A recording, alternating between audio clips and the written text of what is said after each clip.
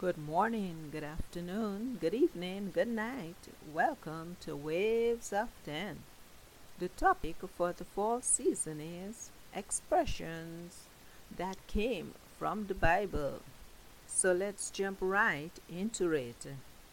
We'll take up You Will Reap What You Sow for the 6th episode.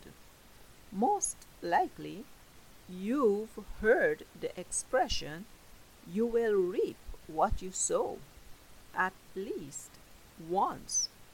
And even if you have not heard it before, nature would have been and is still pointing it out to you. That is, if you plant an orange seed, you will get an orange tree.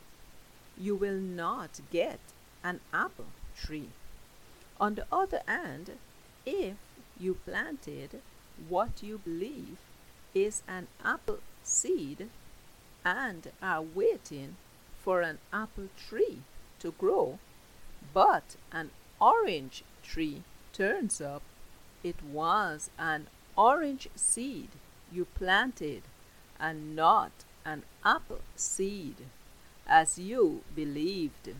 So, if you plant banana seeds, you will get a banana tree and not a plantain tree, no matter how similar they look. In the English Standard Version of the Holy Bible, Galatians 6 verse 7 reads, "Do not be deceived. God is not mocked. For whatever one sows, that will he also reap." You will reap what you sow is an expression that is usually used to express that whatever we do, we will get back in return. To add more examples, if we defraud others, others will defraud us. If we treat others kindly, others will treat us kindly. Additionally, if we do not correct our children, if they steal from others, they may continue to be thieves. With that said, it reminds me of a story I heard, but the words are not verbatim. Also, many things are happening in this story, but the main point, you will reap what you sow, will still stand out. It goes something like this.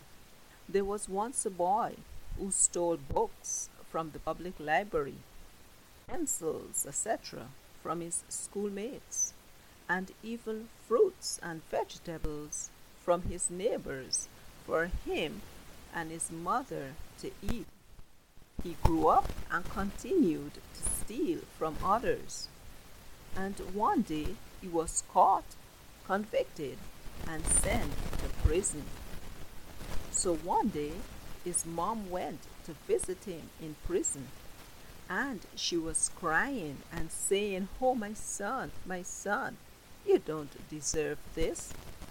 The justice system is corrupt." He said to her, "Mom, come closer. Let me tell you something in your ears.